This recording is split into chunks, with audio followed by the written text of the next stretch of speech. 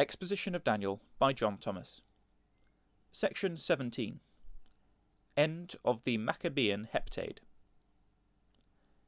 This epoch is particularly interesting as the end of Ezekiel's 430 years.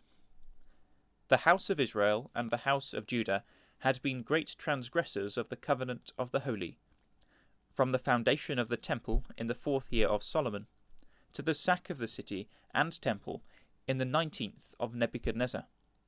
This was a period of 430 years, which was divided into two unequal periods, namely, one of 40 years, from the foundation of the temple to the apostasy of Rehoboam and Judah, the other of 390 from this apostasy to the destruction of the temple. The God of Israel determined that this long national transgression should be punished by as long a retribution. He, therefore, gave Israel a sign of what was coming upon them. This sign consisted in Ezekiel's lying on his left side 390 days, and then upon his right for 40 days more.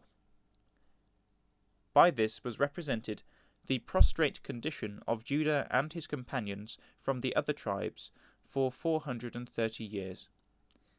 The 430 years of transgression had not quite ended when the sign was appointed in the 5th of Jehoiachin's captivity.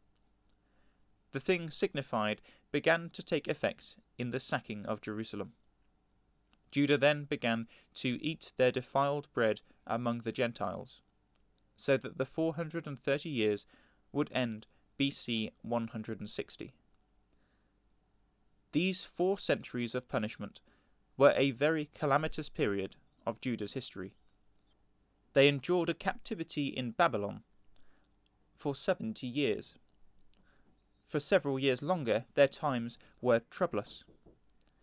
They were vassals to the Ram dynasty of the kingdom of Babylon, till it was superseded by Alexander the Great, the notable horn of the Macedonian goat.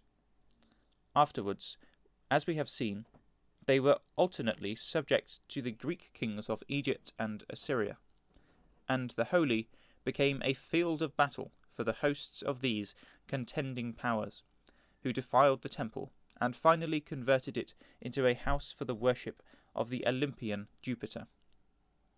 At length, and after all these terrible vicissitudes, and about 7 years before the 430 years were about to expire, Judas Maccabeus, as the chieftain of a weak but patriotic, intelligent, and devout party of his countrymen, having a zeal for the deity and his holy law, commenced a war against Antiochus Epiphanes, illustrious for his zeal for Gentilism, his warlike propensities, and his cruel and bitter hatred of the Jews.